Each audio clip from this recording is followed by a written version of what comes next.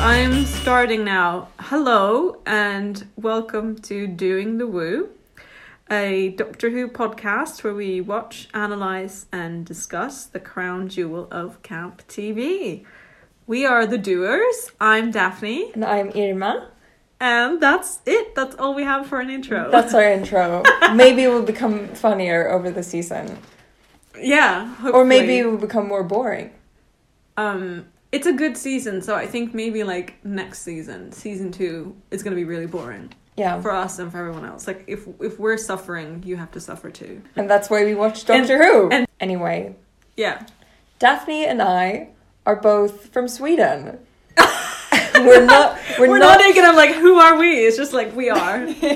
We're two 22-year-olds. And so we're not native English speakers, which is why we're gonna sound really wonky when we talk. Yeah, especially my accent is gonna just be like all over the place because I lived in Scotland for like 6 months, and then I like decided that was my identity, and I picked up the accent, and then time has happened since then, and it's somewhere in between. so accents are gonna be weird. Yeah, and to get into Doctor Who, I mean, because that definitely ties in with the accent. Yeah. And how we both got into Doctor Who. Because when I got into Doctor Who as like 14-year-old, that's when I started trying to speak British. Yes. I remember those posts that were like, I'm British at heart because I watched Sherlock and I watched Doctor Who. Oh no. That's us. And I liked Harry Potter as a kid. Oh, yeah. And that's all you need for British citizenship. Exactly. I think. That's the test that they do when you get a British passport. It's just like, name every single character in Harry Potter. Yeah. And who's your favorite companion? Yeah. No, but, so for the longest time, I've had a British accent, but then, like, graduating and not speaking English on a daily basis in English class. It's sort of disapparated. That's a Harry Potter word. No, but they do apparate and then they they disapparate. Yeah, you mean disappeared. It's the Brit jumped out. Yeah, the Brit. She jumped out. It's pretty funny. Yeah. So how did you get into Doctor Who? I think we got into Doctor Who at pretty much the same time. Yeah, but we didn't know each other at the time. No, because we got to know each other when we were like 16. I got into Doctor Who when I was, I don't remember exactly when I started, but I do remember the first episode I saw live was The Snowman. So that was 2012 Christmas. That was so long ago. That was 10 years ago. Yeah, it's 10 years ago since Clara became a companion. Oh my god. And since you watched your first live episode. Yep. So that's pretty, like, fitting to do this podcast. Yeah. 10 years after. Like a 10-year anniversary. So yeah, but I mean, that's the answer to the question when. Mm-hmm. How about... why did you get into Doctor Who? What is wrong with you? Why did you do it? What happened? What went wrong? I took acting lessons, or I was like in an acting group, and I think I was 13 or 14, and there was a girl there who really loved Doctor Who, and she was also on Tumblr, and I'd never met anyone like in real life who was on Tumblr. And so we talked about it, and she loved Doctor Who, and she told me to watch it, and I did, and the rest is history. The rest is... Yeah. I think we discussed this earlier when we first came up with the idea of doing a podcast. Which was a long time ago. I mean, it was this summer, I think. No, because when we were watching Rain... which is another great TV show. Yes, another camp TV jewel, yes. We were watching Rain and having great discussions about it. Yeah. And thinking, maybe people would like to hear this. Could we not? What if we recorded our discussions about Rain. Honestly, I think we should also do a Rain podcast because I think we'd be the only one. We would. And wouldn't that be the most tragic thing if you're like a Rain fan? You're a huge fan, you're like 14 years old, and you're like, oh my god, I want to listen to a podcast about this. And then you search it up, and the only people who have it are the two of us. Yeah, who just absolutely bash it to pieces. Yeah. Bash. Bash. Okay. Oh my god.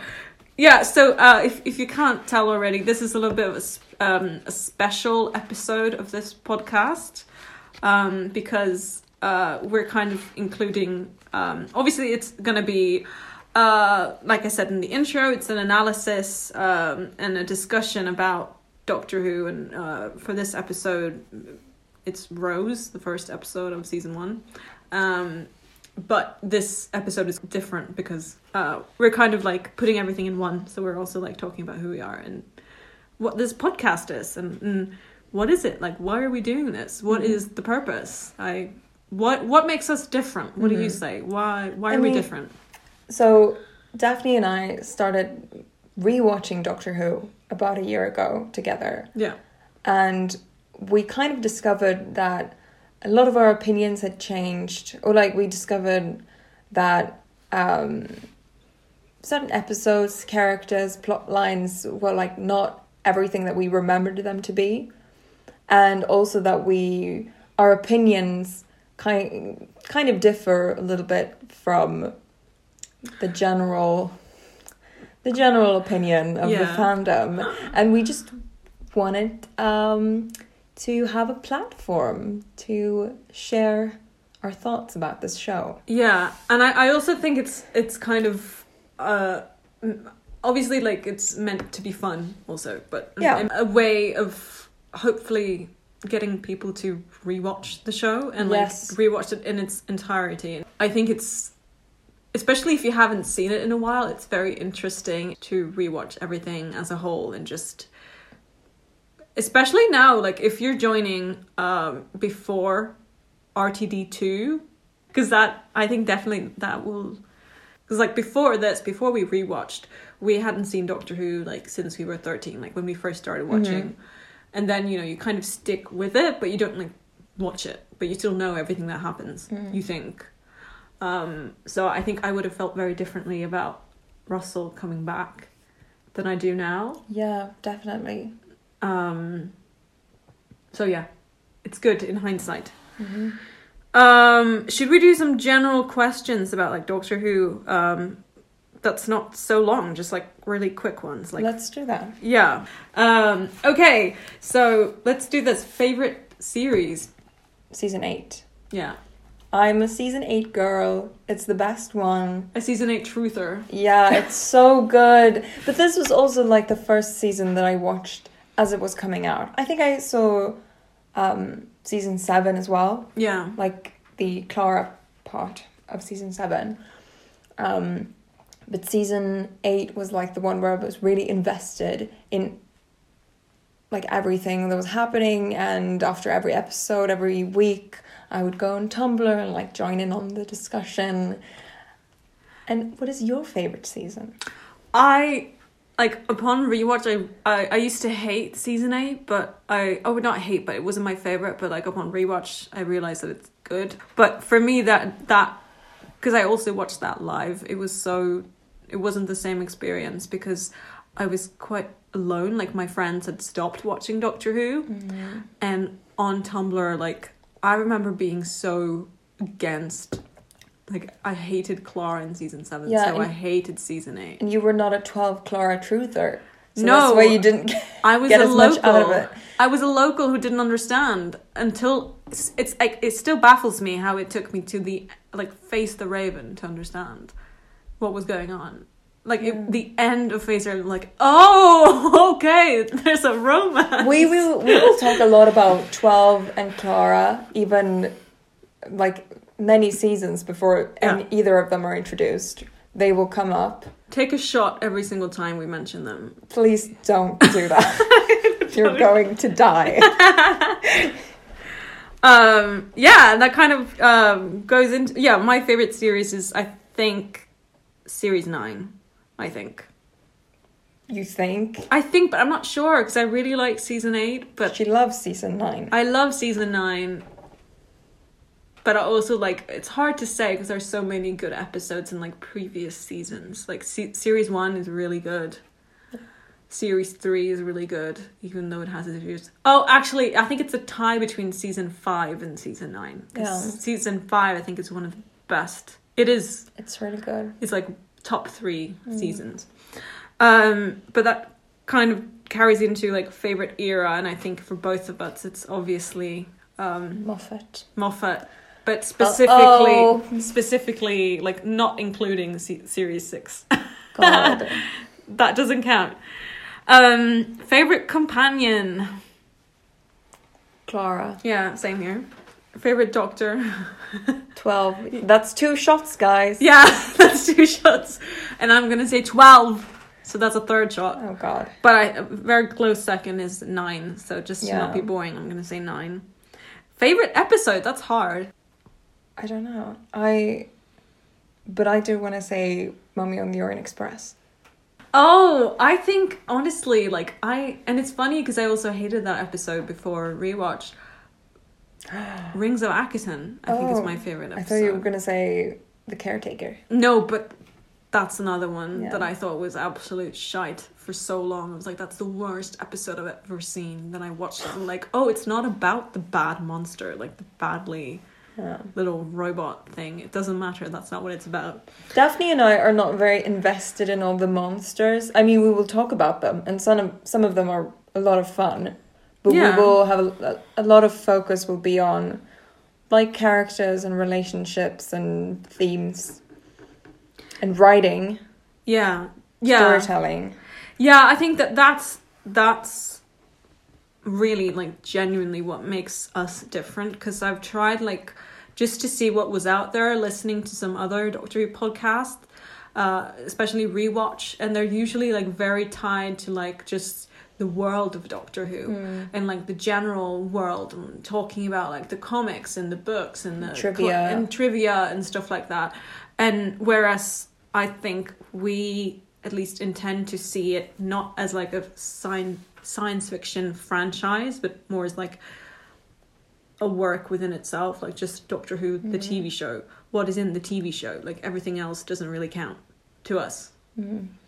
So yeah, I think that's about it for the little introduction. Should we get into what we thought about Rose? Because I didn't watch the full thing because I'm stupid.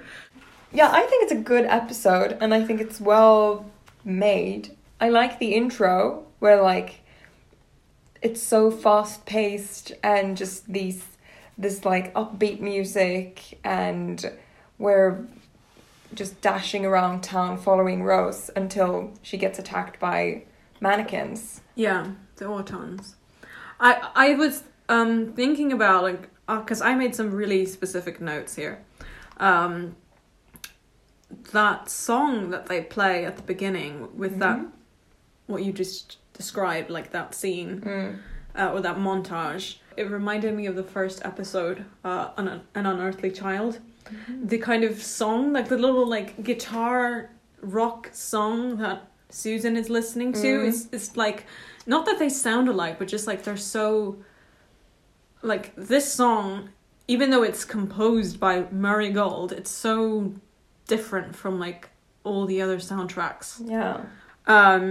But I was thinking about like just how Rose is as a person, and I think this is a great montage just to kind of get to know her without really saying much, and especially like I honestly think like this little clip that they have of Rose and Mickey when she's having lunch. Yeah, it's really cute, and it really like describes their relationship, I think, much better than when they actually allow Mickey to talk. Yeah, because then he kind of is off sometimes, I think. Yeah, I think in general this episode I really like Mickey and Rose's relationship, because Rose seems like she does really care about him. She starts crying when she thinks he's dead, and they just have this like very easy, relaxed way of being around each other. But we get the impression, and I think we talked about this when we saw it for the first time, that they're like childhood friends. Yeah. Who just sort of started dating as like a natural progression of that relationship because they think that's what they're supposed to do. But I don't get the impression that they met somewhere and were like, oh, we're really attracted to each other. No, because we know from Father's Day that they knew each other when they were kids. Yeah, because although he's supposed to be so much older than her. Which is... That's not like thought through at all. No, I don't think so. Sorry, RTD, but you didn't think that through. No, they just thought it was funny if like, oh, this little kid comes running in and hugs Rose, and then we find out that was Mickey. But it's not like the implications of that is that he's almost like 6 years older than her. Yeah, because she's like a newborn baby. Which is obviously not supposed to be the case. Although I don't know how old the actors were. I mean, Billy was 19, I think. Yeah, Rose is 19 at least. Yeah, but I mean, what's the real age difference between the actors? Yeah, I don't know. I definitely like. I never picked up like on their relationship because the first time I watched Doctor Who, it was kind of forming my opinion around what everyone else on Tumblr thought, and that was just like Mickey's annoying and stupid and in the way of the real romance. Which is unfortunate, seeing as of right now, he's the only character of colour who actually gets to stay around for a little bit, and how he kind of gets in the way of like this great white romance. Yeah, just like Martha does later. Yeah, and just like Danny. Yeah, the Doctor Who has an issue with that. I think and the thing is, like, without getting too much into Danny, I think Doctor Who obviously has a race issue, but I think particularly Russell T Davies has a race issue. Yeah. Or maybe that has something to do with the times, because like obviously racism still exists now. It's just that it's manifested in a different way because now everyone thinks that we're so not racist and and obviously Irma and I are both white, so we don't know a lot about this because it's not in our we're not qualified to say like exactly how matters are, but I mean we can still tell that this is not a great way to represent people of color in your show. And obviously I don't think Russell was like, he wrote Mickey and he was like, he's this annoying little bitch who's always in the way, and he's black. I think that was just like a casting decision, but at the same time, and that just goes with like a little bit like colorblind casting, just not really thinking about the implications. Like, great that you cast a black man in like at all, but like bare minimum, but still like it's great that he gets to be here, but when you don't know, you don't think about like the implications of things, and you don't understand that maybe it's different if Mickey's the only man or the only person of colour and he gets treated differently than if Mickey were white and he gets treated badly. So anyway, just hard, immediately hard. But I also think it's like it's hard. I don't know, I think it's hard to watch Mickey at all because it's just like regarding casting, knowing now what was going on behind the scenes and like why Eccleston chose to leave, which is just so sad because of like the just sheer amount of sexual harassment happening. It's just like, it's baffling. And I don't actually know if Noel Clarke actually like harassed someone on set of Doctor Who, but we know John Barrowman did.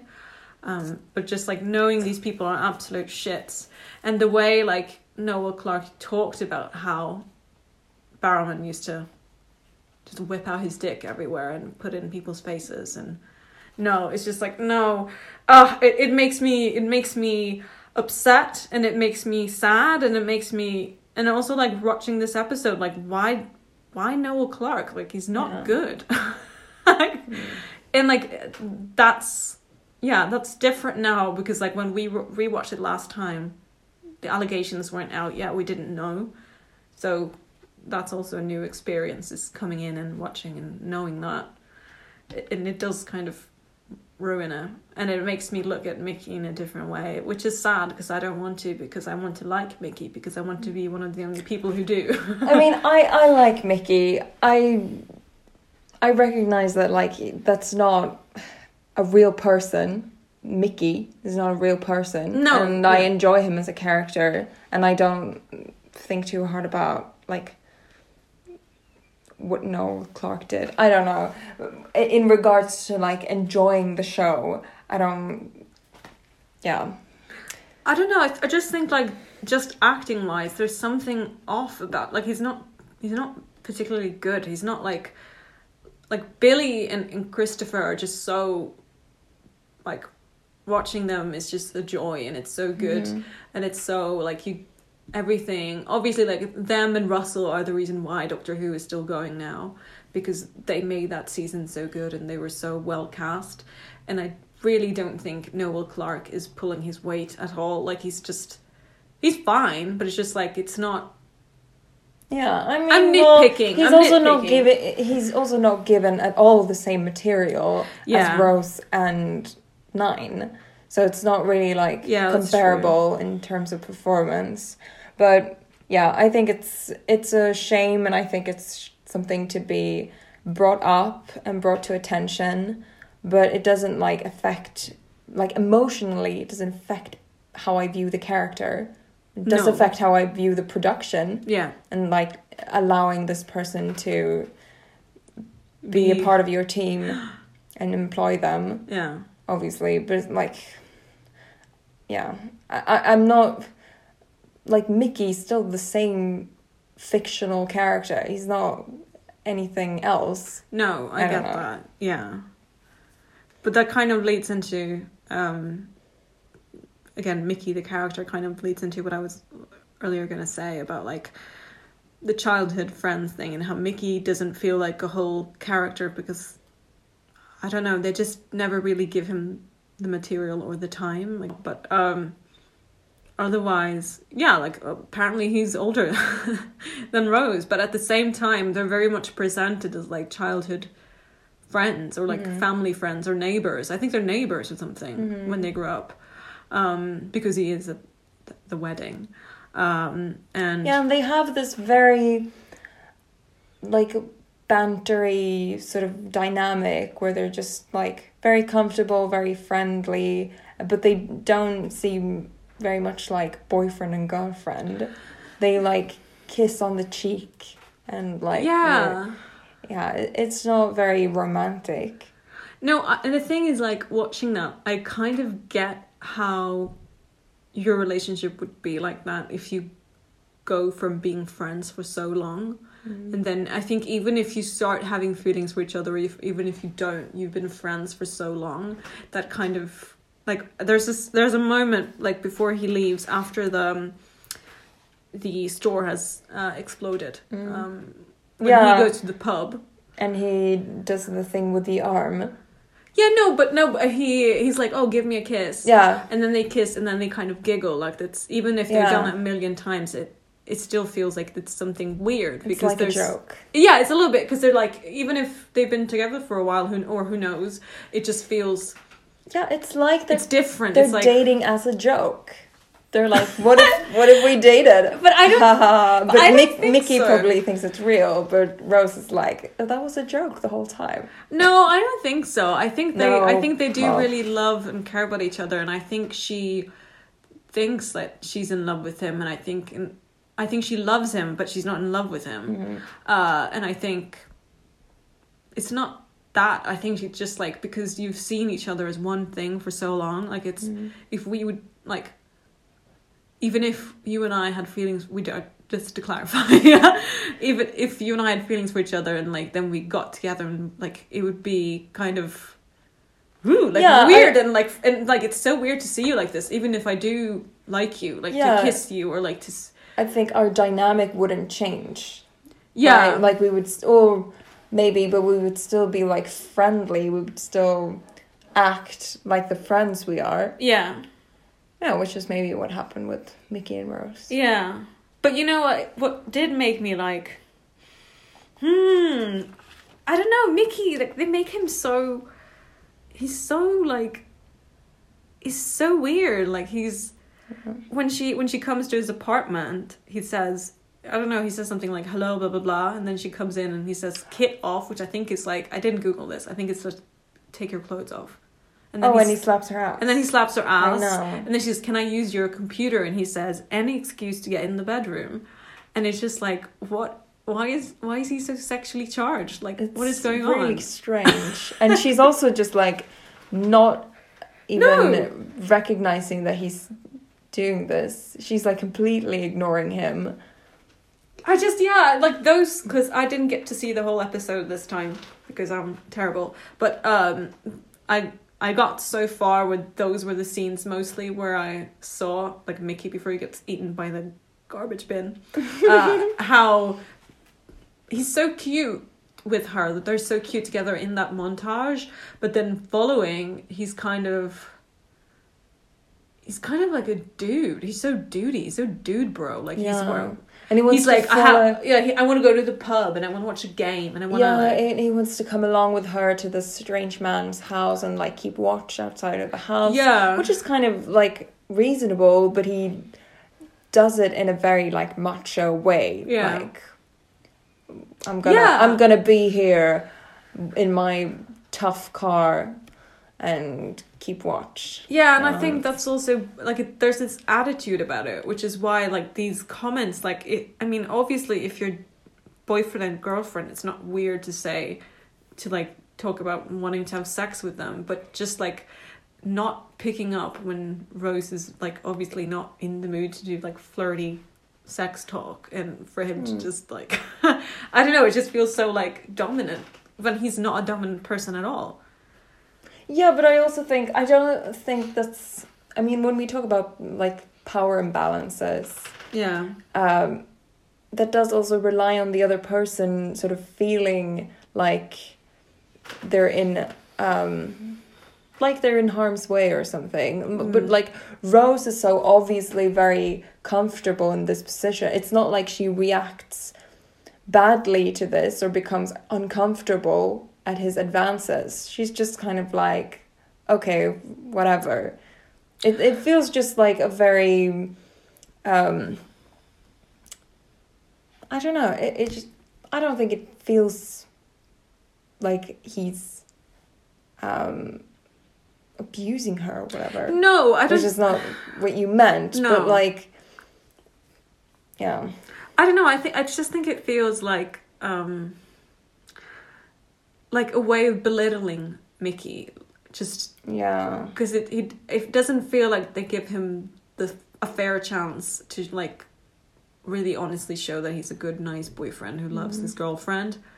Because, you know, obviously at the end he's freaked out and he's he's meant to be the wimp, whereas the doctor is like coming in and he's strong and muscular and not muscular, but he's like masculine, and both he and Rose save the day, or Rose saves the day, but Mickey's the one who cowers in a corner and cries. And I absolutely hate that scene. Yeah. When he's clinging to her leg and the doctor's like, he's not invited. Yeah. Which, again and again, any opinion that the doctor has on any other character is going to rub off on the audience. Yeah. Because we're taught to look up to this character and to feel what he feels and to value his opinion.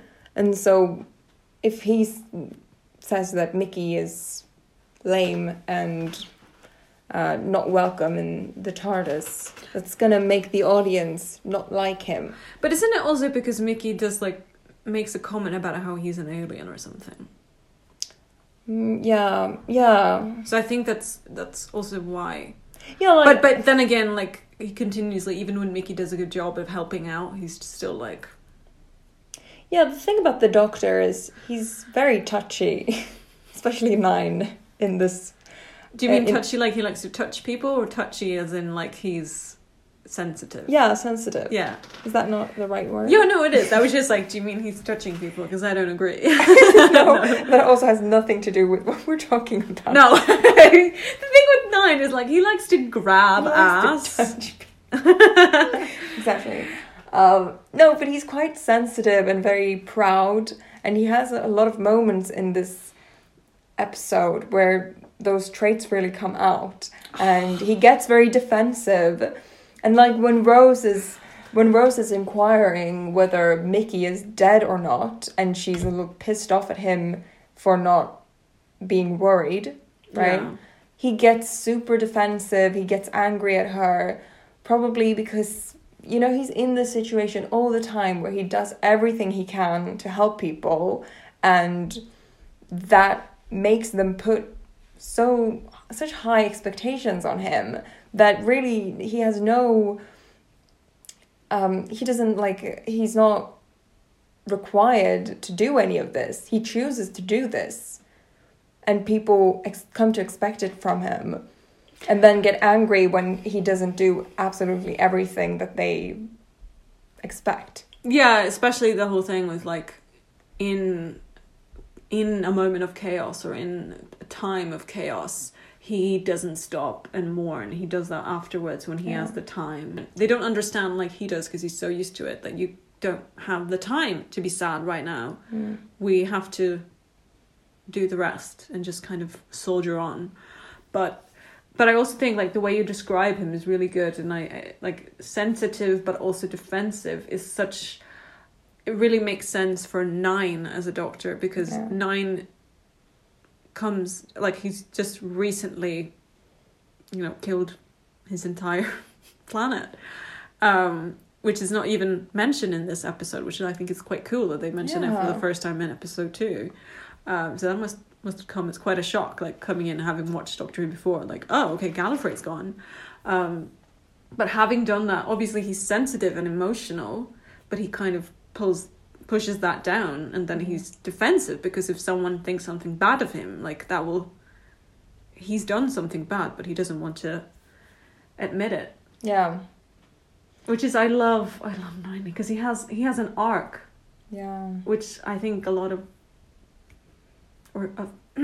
certain doctors don't have. Yeah.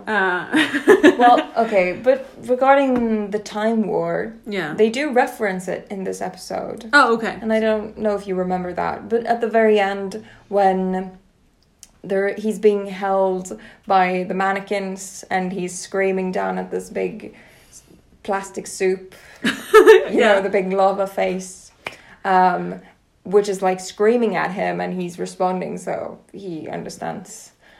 And he's just screaming about the Time War and saying, no, I couldn't save them. I tried to save your people, but I couldn't.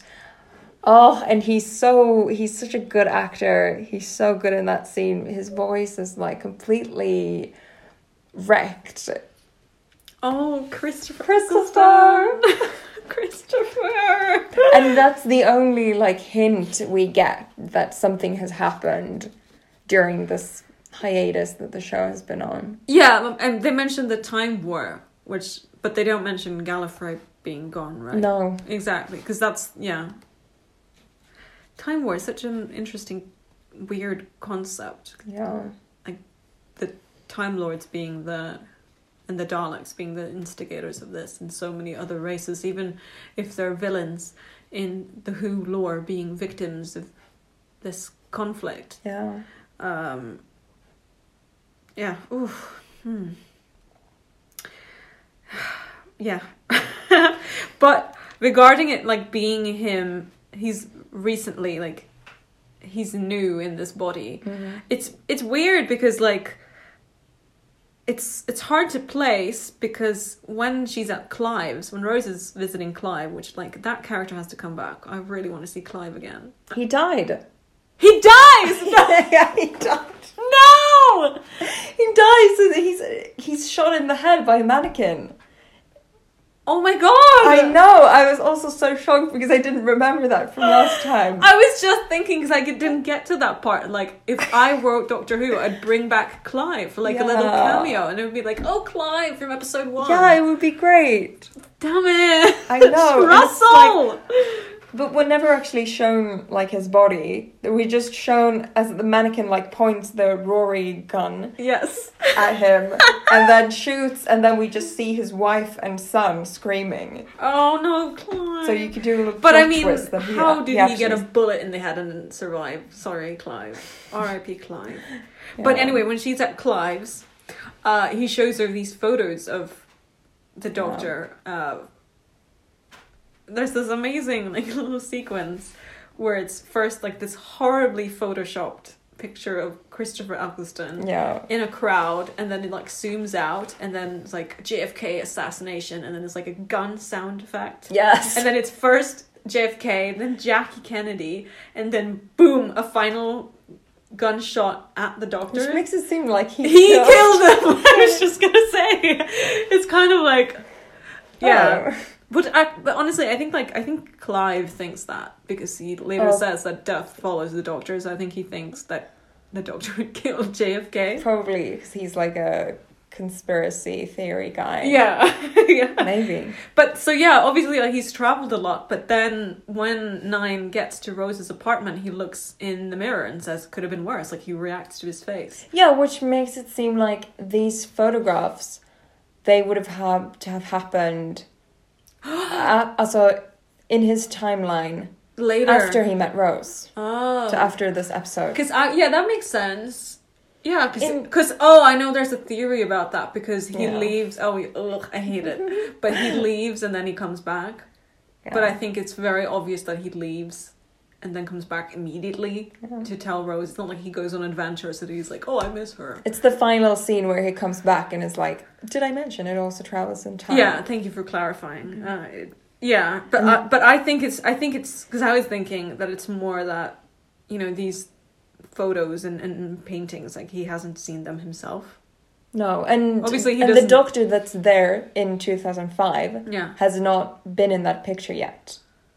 No, I think that's in his future. I think he has, because I think he has done these travels, because it's not like he just regenerated, because this episode, which I like about this episode, like usually a Doctor Who episode starts with nothing, they're going on an adventure or something, and then monster happens, but like because we're coming from Rose's perspective, Rose is actually bounding in on an adventure that's almost finished. Kind of like Series 9 reference. In Series 9, in The Girl Who Died, it starts with like an adventure that we don't get to see, where Clara's in this spacesuit out in space. Drink, by the way.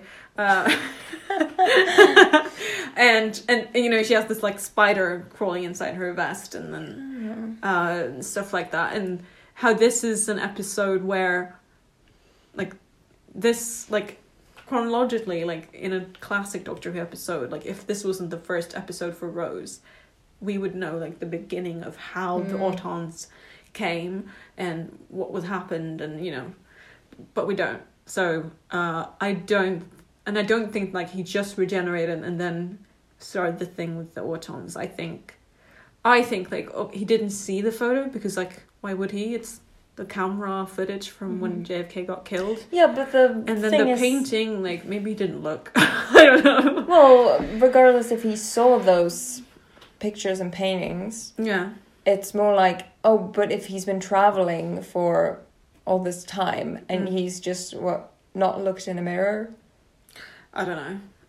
I could imagine him just not thinking about it and not wanting to look in the mirror, maybe, or not.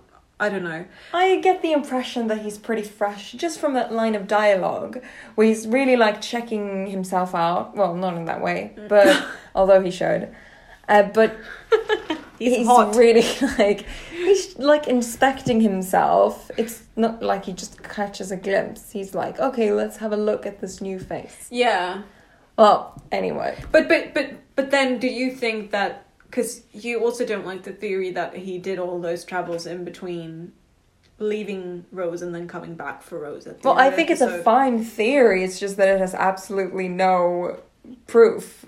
No. Or any implication. See, that's the thing. In canon, so it doesn't matter if it happened or not. I've accidentally like entered arguments about this because it's a theory, it checks out, but it's like, yeah, but it's not what Russell meant.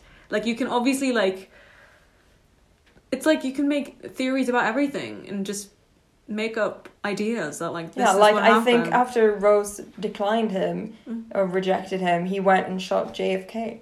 That's my theory. Yeah, you could just, like, yeah, or, Like- you know, or, yeah, and you can make up anything like that, and then, and that fits, but that doesn't mean that that's actually what happened. But people were like, that's what happened. Like, I've seen people who were like, oh, the reason why 9 is northern and wears a leather jacket is because the war doctor met Clara and had a specific interaction with her, even though she wasn't wearing a leather jacket.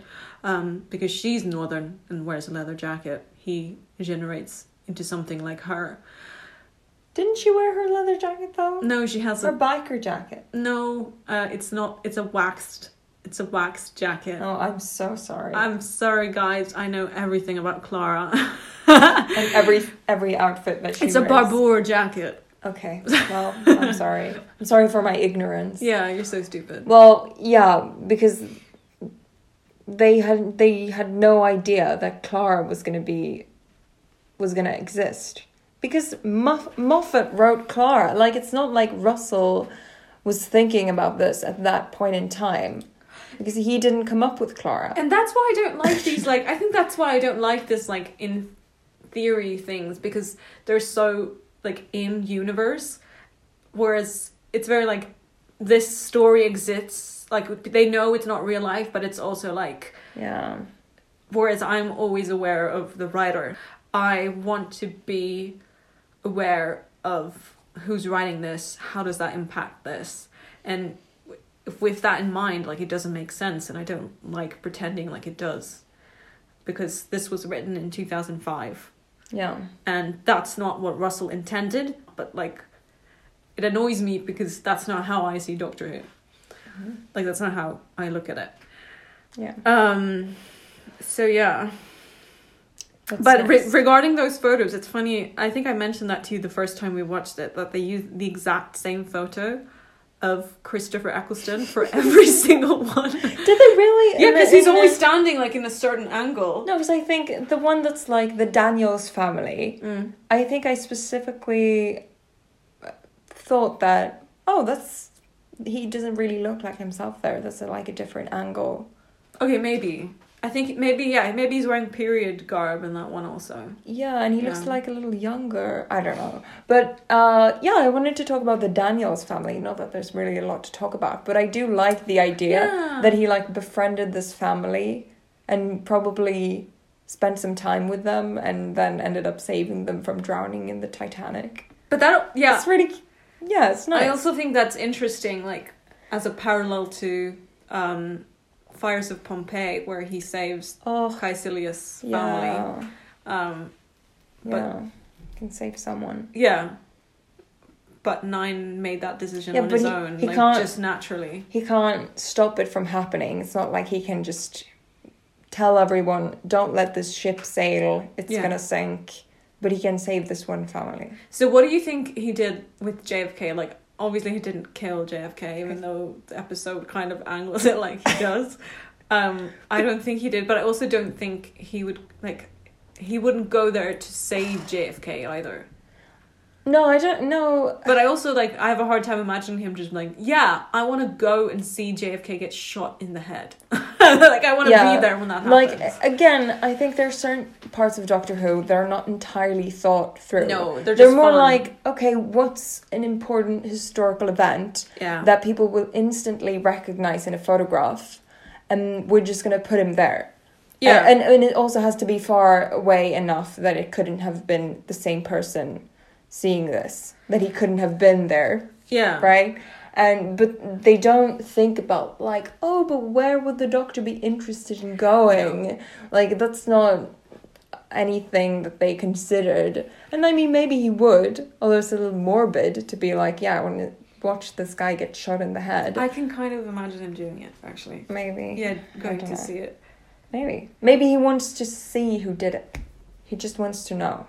Yeah. If he can, like, spy them in the crowd. Or maybe the TARDIS sent him there by accident. Yeah, maybe. Like maybe when he goes to Pompeii. maybe he was just there. Maybe he just enjoyed like being there. He's like, I love Dallas in 1968. Yeah, and then he was like, "Oh my sorry. god, there's a huge crowd here. I'm gonna go check it out." Oh, what's happening? Oh, okay. He's like, "Oh, this is this year." You know what I think it could be a nod to is that happened on the 23rd of November 1963, Okay. which was the same date as the first episode of Doctor Who aired. Really? Yeah. So they aired the episode and then they had to re-air An Earthly Child later because no one was watching because Kennedy was dead. Oh my god. Everyone was watching the news. I had no idea. But honestly, yeah, like we were saying, like Doctor Who is just chock full of just small little notes and anecdotes and stuff like even in this episode, he does a little comment about how like the Genghis Khan army like tried to get into the TARDIS. Yeah. He loves,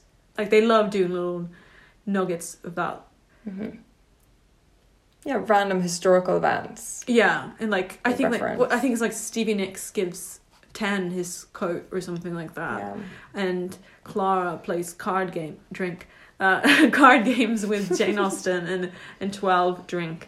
And 12 plays guitar. He's in a band with Beethoven or something like that. Yeah. It's just like it's full of that, and it doesn't really mean anything. It's just fun little things because fun little comment because they can do that. Mm-hmm. But there's a weird moment when she goes into Clive's, when Clive's wife. I also have this note. Yeah, when she reacts and she's like, she's a she. Yeah, she gets really excited that it's a woman who has contacted Clive, which I don't know. Is it like only men are interested in the Doctor? Yeah, that's so weird. It's such a weird little moment because it's like she's surprised. Like it's only been men who've contacted him. And I get like, okay, I guess that could make sense that so far only men have encountered the Doctor. Yeah, but that doesn't mean that it's like an entirely masculine thing. But maybe she views it as like, oh, it's just his little like boys club thing. He goes into his man cave with the lads. Maybe.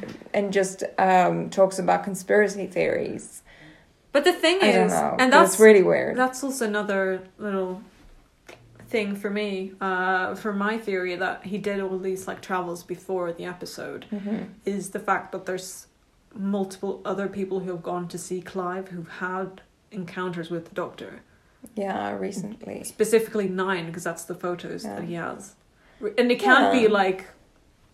Or maybe it can be. Oh, maybe that would be. But at the same time... You never know, because he could travel back to the day before the episode and it would still be him from the future. Yeah. Like, it's But also, when do you think he would do these travels? Yeah, exactly. Like, when did he... travel with Rose? Was Rose there and befriended, like... Wouldn't that have been really funny if she went to Clive's and saw this picture of the Daniels family and she was in it? She's like... Who's that? Clara. That happens to Clara kind of a little bit. Oh yeah. With the yeah, when she's like, hold on, I was in 1890s Yorkshire, not in London. Not in London. Yeah. But the thing is, like, Rose is different from, like, that could happen with like 11 or 12, because Clara, or specifically when they're traveling with Clara, because Clara doesn't live on the TARDIS. She only travels with 11 at least on Wednesdays. Yeah. And in season 8, it's not that often that they're together. Season 9, I think it's pretty clear that she's there a lot. But Rose lives on the TARDIS. Like, she has a room. She moves in. She gets her bags, and they're together for 4 years. Kind of, not for them, but for everyone else on Earth. Yeah. Regarding that's later. That's later in the season, but still, like, how much of an age difference that becomes for Mickey and Rose. Like, if he's already like 6 years older, and then she comes back, and he's aged another year. No, 4 years. She's been gone a year. It's just 1 year. Yeah. Okay. Yeah. Yeah, but also it's not 1 year for her. She's been gone for like a day or two. Yeah.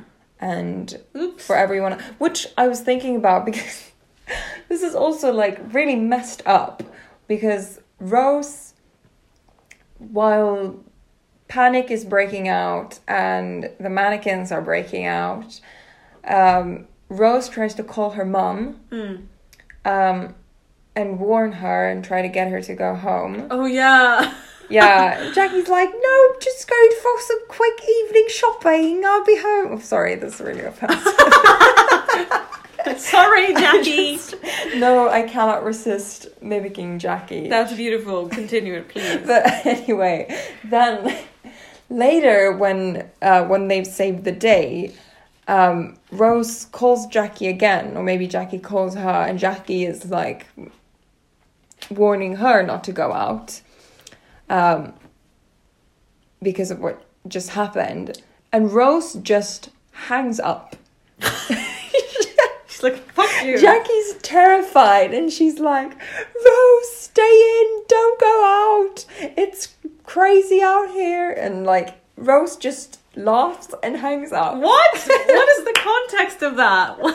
It's like towards the end of the episode. No, because she knows that she's saved the day. Oh no. And that everything is fine.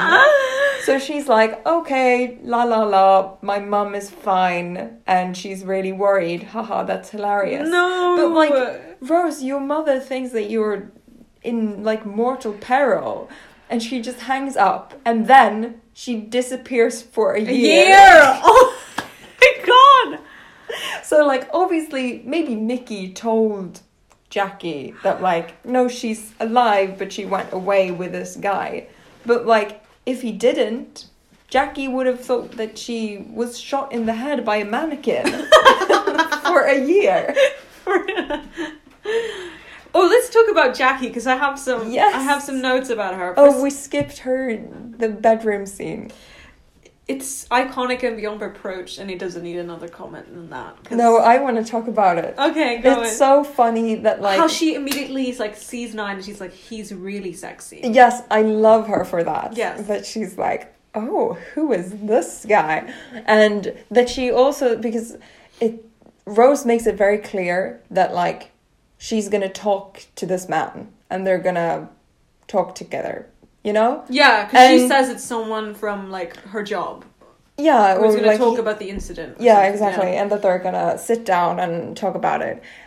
And yet Jackie thinks that, like, she can get away with just a quick fuck in her bedroom. While Rose is making tea. Also, like, would Rose not notice that, like, this guy that I brought into my apartment has just mysteriously disappeared into my mother's room? But honestly, I think that's quite common in the Tyler home. It's just like, God. Yeah, it's that's being like, true. oh, another guy's here. I'm gonna go out for a walk or something. Which is so just, I can't even say it until Mom's done. Ew. But she just is like really, before that scene, when Rose comes home and she's like phoning all these people about what happened, or they're calling her, and she does this like really weird comment where she says, like, Rose has been so shocked that you should see her skin is like an old Bible. You'd think she's my mother. I'm like, what? Yeah. Jackie, what are you talking about? She's like, it's really aged her. It's so strange because this also literally happened like the night before. It's been a couple of hours. So it's not like a week later I can tell the difference. And also, like, she doesn't even look shocked or anything. No. She's not even worried. She's just like sitting there bored almost. And she's like, such an attack. And it's not even like, she looks ill, or it's not like this has changed. Herself. Yeah, or this has changed who she is because now she's experienced something traumatic. She looks old. Her skin is wrinkled. Like, what? Yeah. It's so weird. Yeah, it's a great introduction to Jackie. All her absolutely insane lines that she has. I feel like Jackie, I really like her, but at the same time, there's not a lot of kindness shown towards her in the writing. Like, it's very... it's very hard. It's I don't know. It's like everything is an attack. Like, and that's why I don't really trust the thing with her thinking 9 is hot, because it kind of feels like, oh, she's an older woman. Haha, it's funny. She thinks this man is hot. Kind of. I don't know. I don't trust Doctor Who to actually be kind about how attractive the actors are, unless it's David Tennant. We discussed this, that it's a little weird the way the writers make a point of constantly bringing up like physical attributes of the actors, like Christopher Eccleston's ears, Arthur Darvill's nose. But let's be honest, it's just Moffat who does this. No, but in Russell does with Christopher. Does he say his ears? Yeah, right? Oh. Or, I mean, he doesn't say it, but he makes the character say, like, oh, look at my ears. Like, it's just really... Because that's the sort of thing that it's completely possible to say. But it's like... I'm just wondering how it feels as an actor to, like, be pretty normal looking, but maybe have an insecurity or two. And then you get... this character written for you where like constantly people are talking about your huge ugly nose. Like, I just think it's kind of... It's like the writing version of those like really cheap characters that you can get at like a touristy spot somewhere. Yeah. You know, where you can get your caricature drawn. Yes. And you look like a normal person, but then like this one single feature of your face gets so extremely like exaggerated. Mm-hmm. So let's do a list. Like obviously Christopher Eccleston, it's his ears. Yeah. David Tennant is skinny. Yeah, and he has great hair. Great hair. That isn't. Matt obviously chin. Yeah, his chin. Rory is they actually say this even, the nose, the legs, the chin. Yeah. 12 is River's old. Hair. Yeah. Clara is short. Yeah. She's short and ugly. She's Strax. Yeah. I don't know. It just bothers me how they will not stop hammering how like weird certain actors look.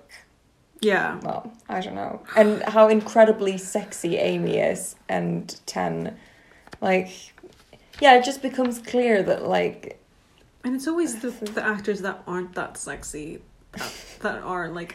Yeah, they should be... The actual sexy actors are like, they're so ugly. They should be talking about how sexy 12 is. Everyone should be like, all the time they should be like, who is that beast? No! No!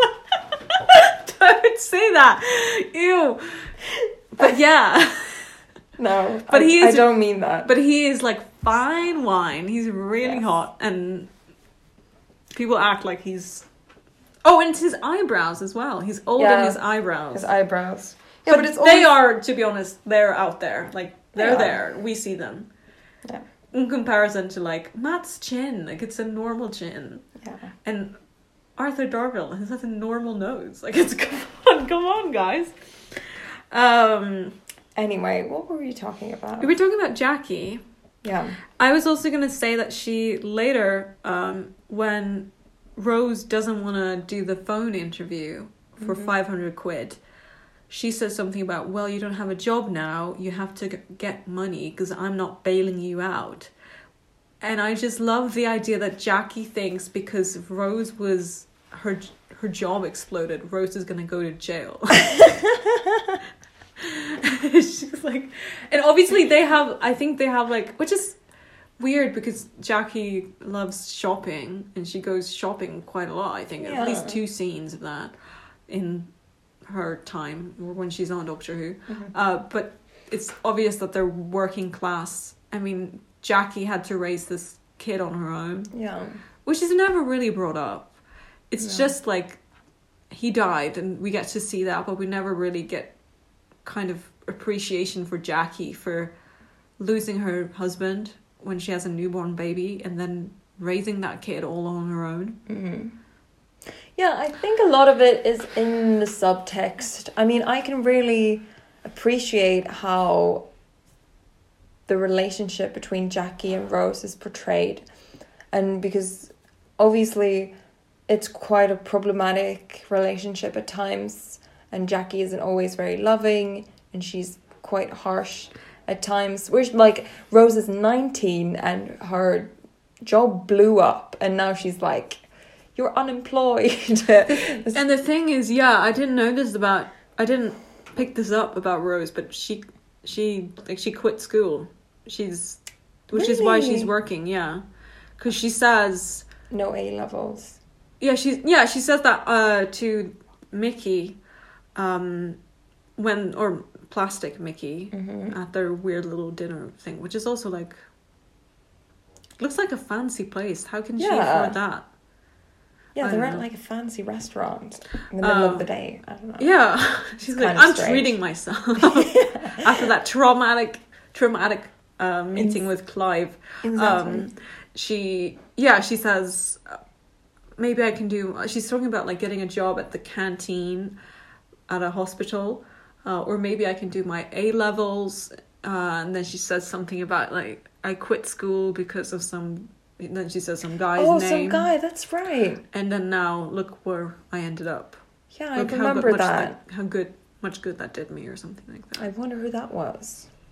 If it was like a teacher, if it was like a boyfriend. Oh, that's a whole nother aspect. I think it's a boyfriend. I think it's just like a guy in her class. Yeah, maybe so. But Rose is just like, in this season, never again, but just in this season, she's surrounded by like these like floating names of people. Like she mentions Suki, the one who is her friend, I guess, who says something about the canteen job. Mm-hmm. And she has friends at work. They're not names, but they're like people that she kind of has fun with. Yeah, Winston. No, Wilson. By the way, I counted. She says Wilson 10 times. Really? Yeah. Wilson. Wilson's not her friend though. He's like chief operating. Yeah. He's a colleague.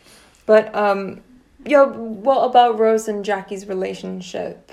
Even though it's like obviously lacking, I think Rose really loves her mother, and I mean it's clear that they have quite a close relationship. Yeah. And that she feels like a responsibility for her mother probably, and that they like helped each other get along during her childhood or her upbringing. I think something about Jackie that really defines her is how she's so shaped by this like internalized misogyny. Yeah. Where she's so weird towards Rose. Like she's like just like the one line about how she looks like she's my mother. It's that kind of like age old stereotype, but that also kind of rings true, where older women or middle-aged women are so jealous of women who are young. Like if their husband like cheats on them with a younger woman, the offense isn't that he cheated. That's part of it, but it's so much worse because she's young, because we're so and the blame is put on her. And we're so attacked by that feeling of inferiority because men won't appreciate us if we're not young and beautiful. And that's brought up later in Father's Day when which is so disgusting, and I wish it wasn't in there. Because they don't really like get into this, because it's kind of Jackie's kind of the same as Mickey, I feel, where like there's something there and they are an interesting character, but the show has no interest in really like giving that person the time without making fun of them. Because they always make fun of Jackie, and Jackie's kind of like a joke. Like she's kind of a comic relief character at times, which I think is fine. And you can do that too. You don't want to just be laughing at this character and how pathetic and awful they are. Just like the fact, because like it's without comment, like they never really get into like why Jackie is like this. So then the whole idea of Jackie being jealous of her own daughter because she thinks her husband is in love with her daughter is it's not she doesn't Very nice. she doesn't realize that it's her daughter, but still I think it's just so weird, and I don't know, it's just, and the way she's with Pete as well in that episode, I think it's the same thing there, where she's like, she's unnecessarily awful to him and unnecessarily villainized. Like, we already know that Jackie's not the most, like, gracious, angelic person. Yeah. We don't need her to be, like, completely horrible to her husband. Like, we know this about her already, and now you're just kind of digging it in a bit too hard. Yeah, and I think, yeah, I don't know. I forgot what I was gonna say, but yeah, Jackie. Yeah, I think it's interesting. I always like it when we have a character who's a mother and who has issues of her own, and that like affects the motherhood and the relationship with the child. Because it's really boring when a female character, her only trait is that she's a mom. And she's just... Clara's mom. Yeah, and she's just so, like, maternal and loving and perfect. It's a lot more interesting when, like, she has a lot going on and that affects this relationship. Yeah, in a sense, I wish we got more of Jackie and Rose, because it's also an interesting dynamic, just gender-wise, how being the same gender makes them closer than she would maybe feel with a dad, or if Rose was a boy. But also that kind of, carrying that with them, like this jealousy of age. Rose is always going to be younger, and for that reason she's always going to make Jackie insecure. How, like, I don't know, I've read a lot about that, like just poetry and stuff and everything else, about like women who have complicated relationships with their mother, because as women we're damaged by internalized misogyny and like this society that we're raised up in. So yeah, but regarding Pete, I also think that's something, like, Jackie as a character, she loves him, but she doesn't really realize what she has until he's gone, because she speaks so lovingly about Pete afterwards, and then when she meets alternate reality Pete, it's very, but even then, maybe, I don't remember actually, we'll get to it when we get there, but I think that it's quite emotional for her, and she's not rude to him or anything. Yeah, that's how I remember it. Or I mean, maybe she's rude to him, but I think there's a lot of, like, tenderness there as well. Yeah. So we really talked at length about Jackie and Mickey. I'm happy about that. We haven't talked a lot about Rose and the Doctor. No, and we have a little bit, but like as characters, because this is really the episode where we get to know them as characters and we get to see them for the first time. I have a note about 9, which I think can be a good segue. I was just thinking, because I got to the part where the scene where Rose gets to go into the TARDIS for the first time, and there's this very, like, classic dialogue where she asks, she notices, she's heard what Clive said and she didn't believe him that the Doctor is an alien, but she sees the TARDIS and recognizes that it's alien, and kind of then asks, she asks, are you an alien? And first of all, he says, like, yes, this is an alien machine. And then she says, are you an alien? And then he kind of, like, the way he says it is kind of, he says it and he's not ashamed about it, but he's kind of careful at the same time, because I feel like maybe with human beings, at least in New Who, that's something that's a little bit fragile for him, being judged because he's an alien. So he kind of says it a little bit more sensitively, and then he does that question of, are you okay with that, which is like both being not insecure, but being, like, I don't know, careful about it, or maybe just, I don't know, but at the same time also kind of testing her compassion, like, and how understanding she is, which is where Mickey fails. Yeah, he's testing the waters. And the thing you said about him being afraid to be judged that he's an alien, I mean, now that his own people doesn't exist anymore. He's the only one left. Yeah, you're so right. Yeah. And he's an alien to everyone. Like before, in classic Who, he could still go home and he wouldn't be an alien to the rest of his people, to the other Time Lords. Yeah. But now, he's going to be an alien to the entire world, to the entire universe. Everyone is going to have this reaction to him that he's different. And so I think it's reasonable that he is very tentative. But yeah, as we were talking about earlier, he is very guarded and he's just on his watch, kind of. Yeah, and I think also, like, now that his planet and his home is gone, the Earth, because he's been on Earth so many times. Yeah.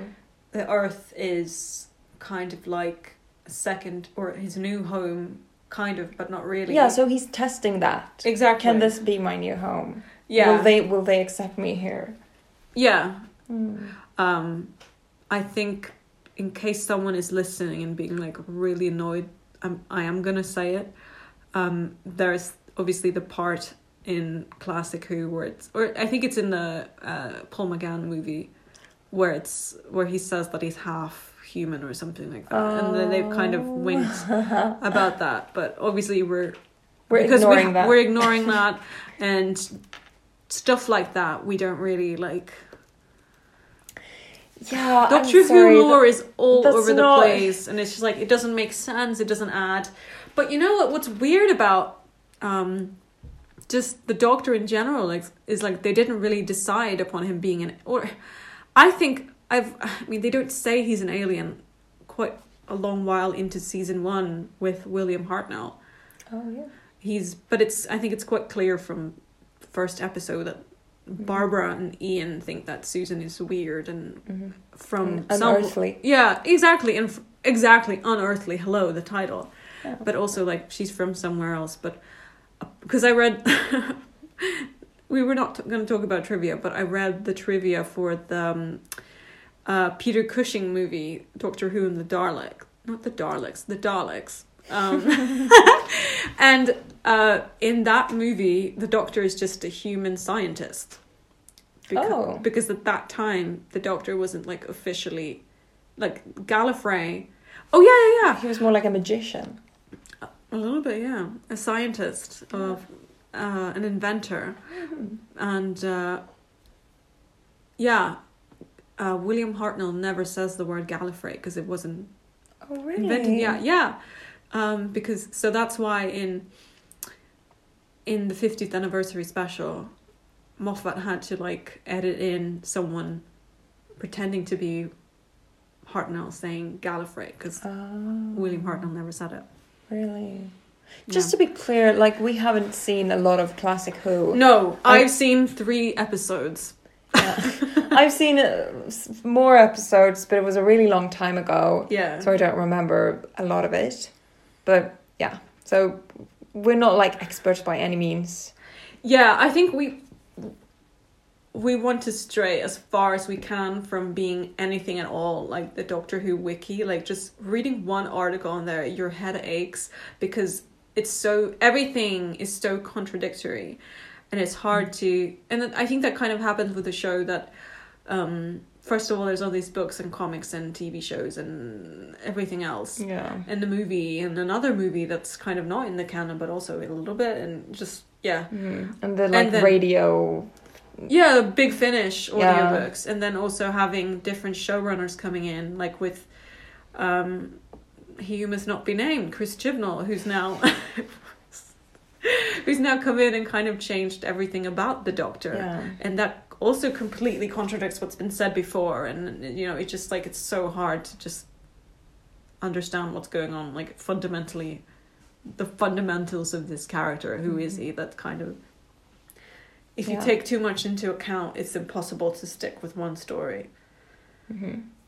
We completely went off the rails now. I was going to say another thing about Christopher Eccleston, and because you were talking about the scene he has with Rose in the TARDIS. Yeah. Because later, when the very final scene where he's asking her to travel with him, he also has such a, like, I don't know how to describe it, but his expression is so, like, vulnerable and he looks really nervous to ask this, and, you know, trying not to look nervous. Yeah. And it's a great performance, and I love him. I think, yeah, it's... But yeah, he's very proud, as we said. He's afraid that she's going to say no, and he wants to pretend that he doesn't care if she comes with him or not. But he really, really wants her to. It's amazing to think, like, how little Christopher Eccleston knew and how little he had to work on. Mm-hmm. And how much he brought to this role with only one season. Yeah. What do you think about Rose as a character? Because I've been thinking about this, like, before we sat down and started talking and before I rewatched. Just, like, so many of the companions, I think, are so easy to pin down and understand and have, like, very distinct personalities. Like, I'm thinking, like, obviously Clara is, like, a really strong character. Mm-hmm. She's so fleshed out. Yeah. But then it's really, like, by Donna's time that it's like Donna's a very distinct character. Mm-hmm. Amy's a very distinct character. I think Rory maybe not as strong, like, but he's still very distinct. I know, but it's not like he's not as fleshed out. It's not like I can pick. No, but I mean, like, just like I can't, like, exactly point out his very distinct, like, specific for him character traits, I think. Really? I think he's almost stronger than a lot of the others, because the other companions, the bigger companions, have to be a little more fluid to be, you know, relatable and fit into all these types of situations. But Rory, as kind of a sidekick companion, can be a little more almost archetype-like. I think he's very distinct. Like, almost to the point where he's more characterized than, like, developed. Does that make sense? Yeah. And I think that's, like, what I mean by it, and how I classify it is just, like, if I can understand what these characters probably are thinking, and if I can, like, clearly say, like, oh, if we went to Disney World, I know exactly what Donna would say and do. And I don't know what Rory would kind of do exactly. Like, he could kind of do lots of things, I think. I don't know. I don't know. It's hard to explain. And he would just want to take pictures together with Amy. He wouldn't want to do anything else. But the thing is, like, when you say that, I'm like, yeah, but if it's not, like, something where I'm like, yes, you're so right, that really is him. Like, but I have no idea what Donna would do at Disney World. Bad example, maybe, but Amy, but maybe, you know, Amy, but not Martha. But, you know, like, without saying, and I think that has a lot to do with performance, and that's not saying that Arthur wasn't really good and that Billy obviously is really good. It's not that. It's just that, for example, Amy's she's like Swiss cheese, her character. Like, it's so many holes, and she's so, like, hard to pinpoint, but at the same time, you and I know exactly. I feel like I know exactly how Amy works. Mm-hmm. Whereas how am I going to describe? I don't know. I really like Rose in this season, and it's not that. And I think maybe I'm tainted by later seasons, but Rose sort of becomes just like this figure of romance, like a Disney princess. Yeah. And especially because that's how fandom treats her. And that's why I feel like I can't really put my finger on, like, how do I describe Rose except for that she's nice and kind and funny. Okay. Yeah. I agree. Like, Rose becomes kind of diffused and, like, in fandom, that is. Yeah. And people just view her as, like, the ultimate companion, and don't and not as like her own character, one of many other characters. But yeah, she is. I think it's very much up to Billy's performance. Yeah. Because the character is kind of written as just like this pretty normal girl. And like she's compassionate. She's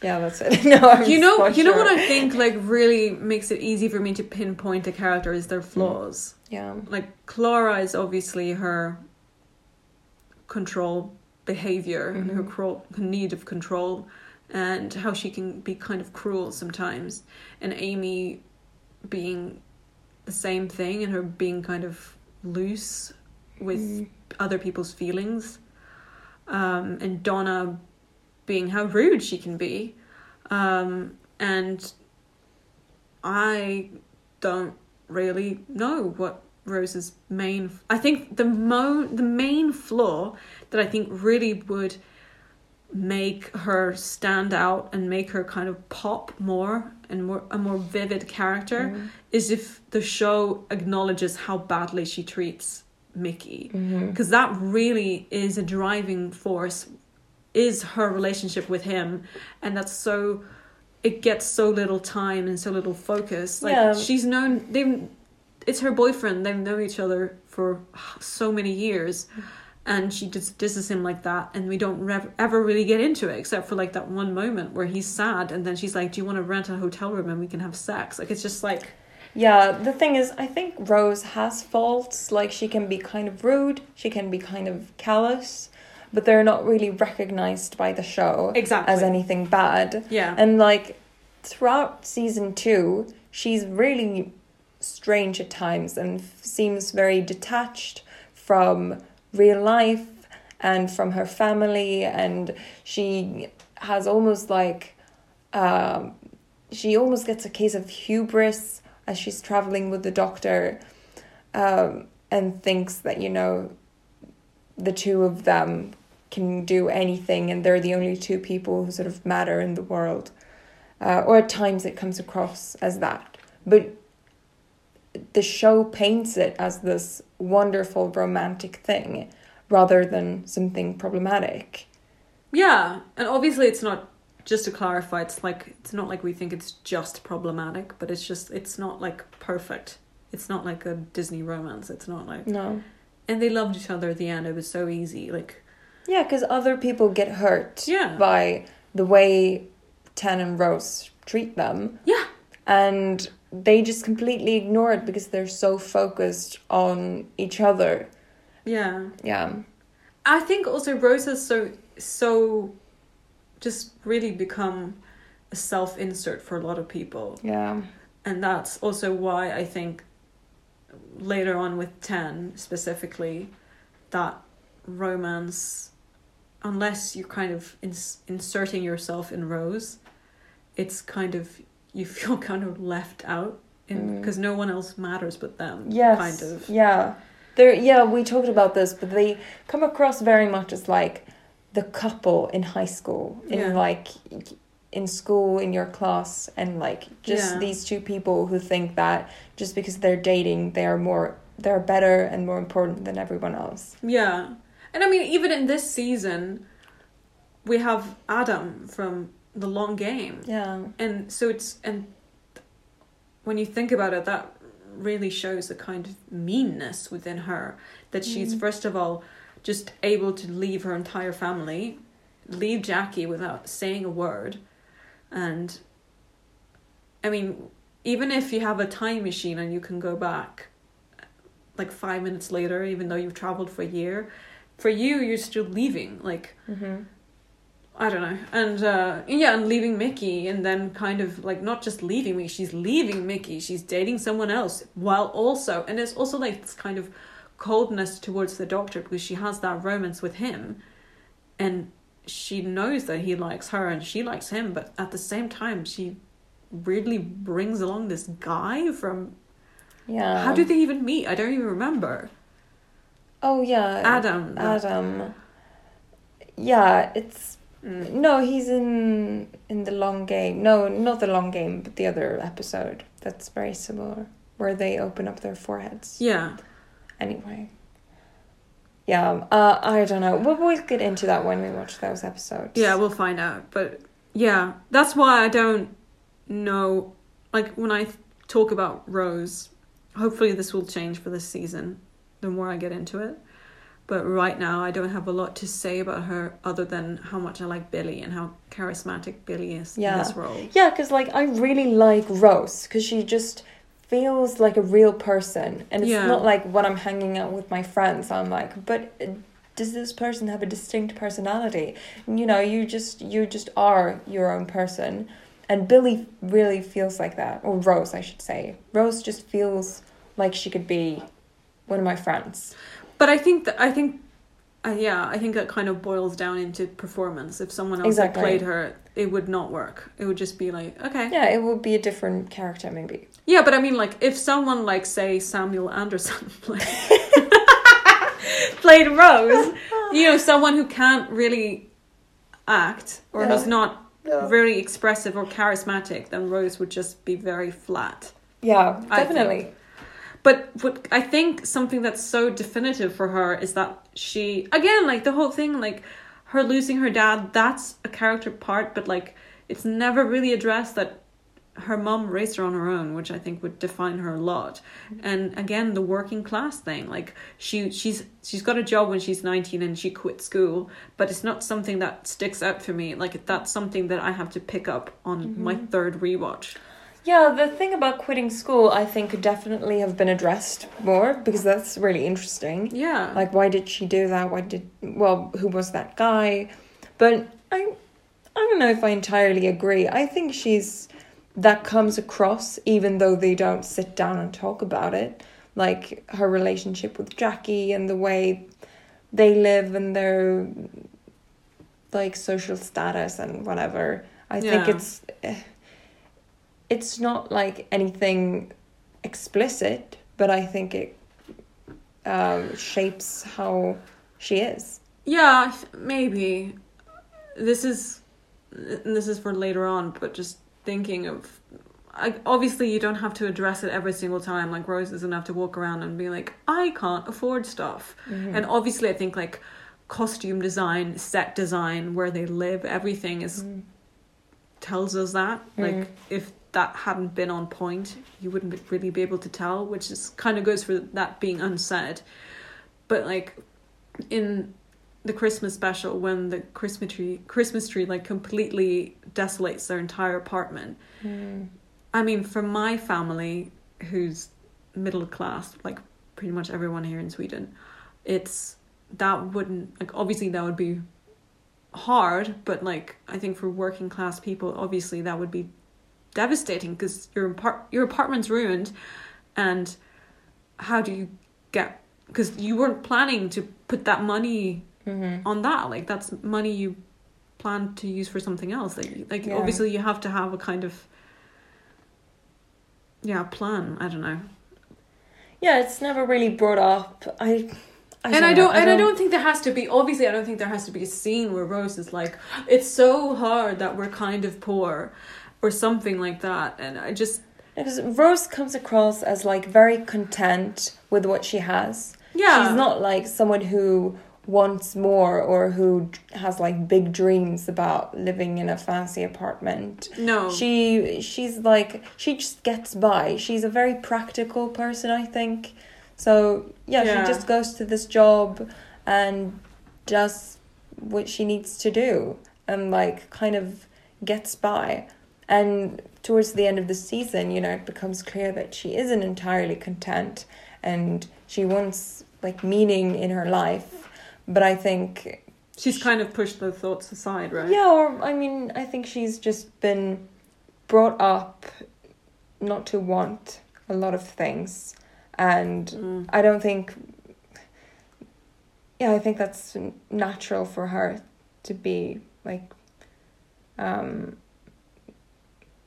just make the most of any situation. Yeah. And I mean, obviously, I think that's good that they don't do a whole thing about it, because you also, like, the message shouldn't be, like, oh, it's so sad that Rose is poor and her life is so much harder and she wants to be rich. Yeah. Like, you shouldn't be, like, looking down on people and be like, oh, I feel so bad for them. Like, that's not...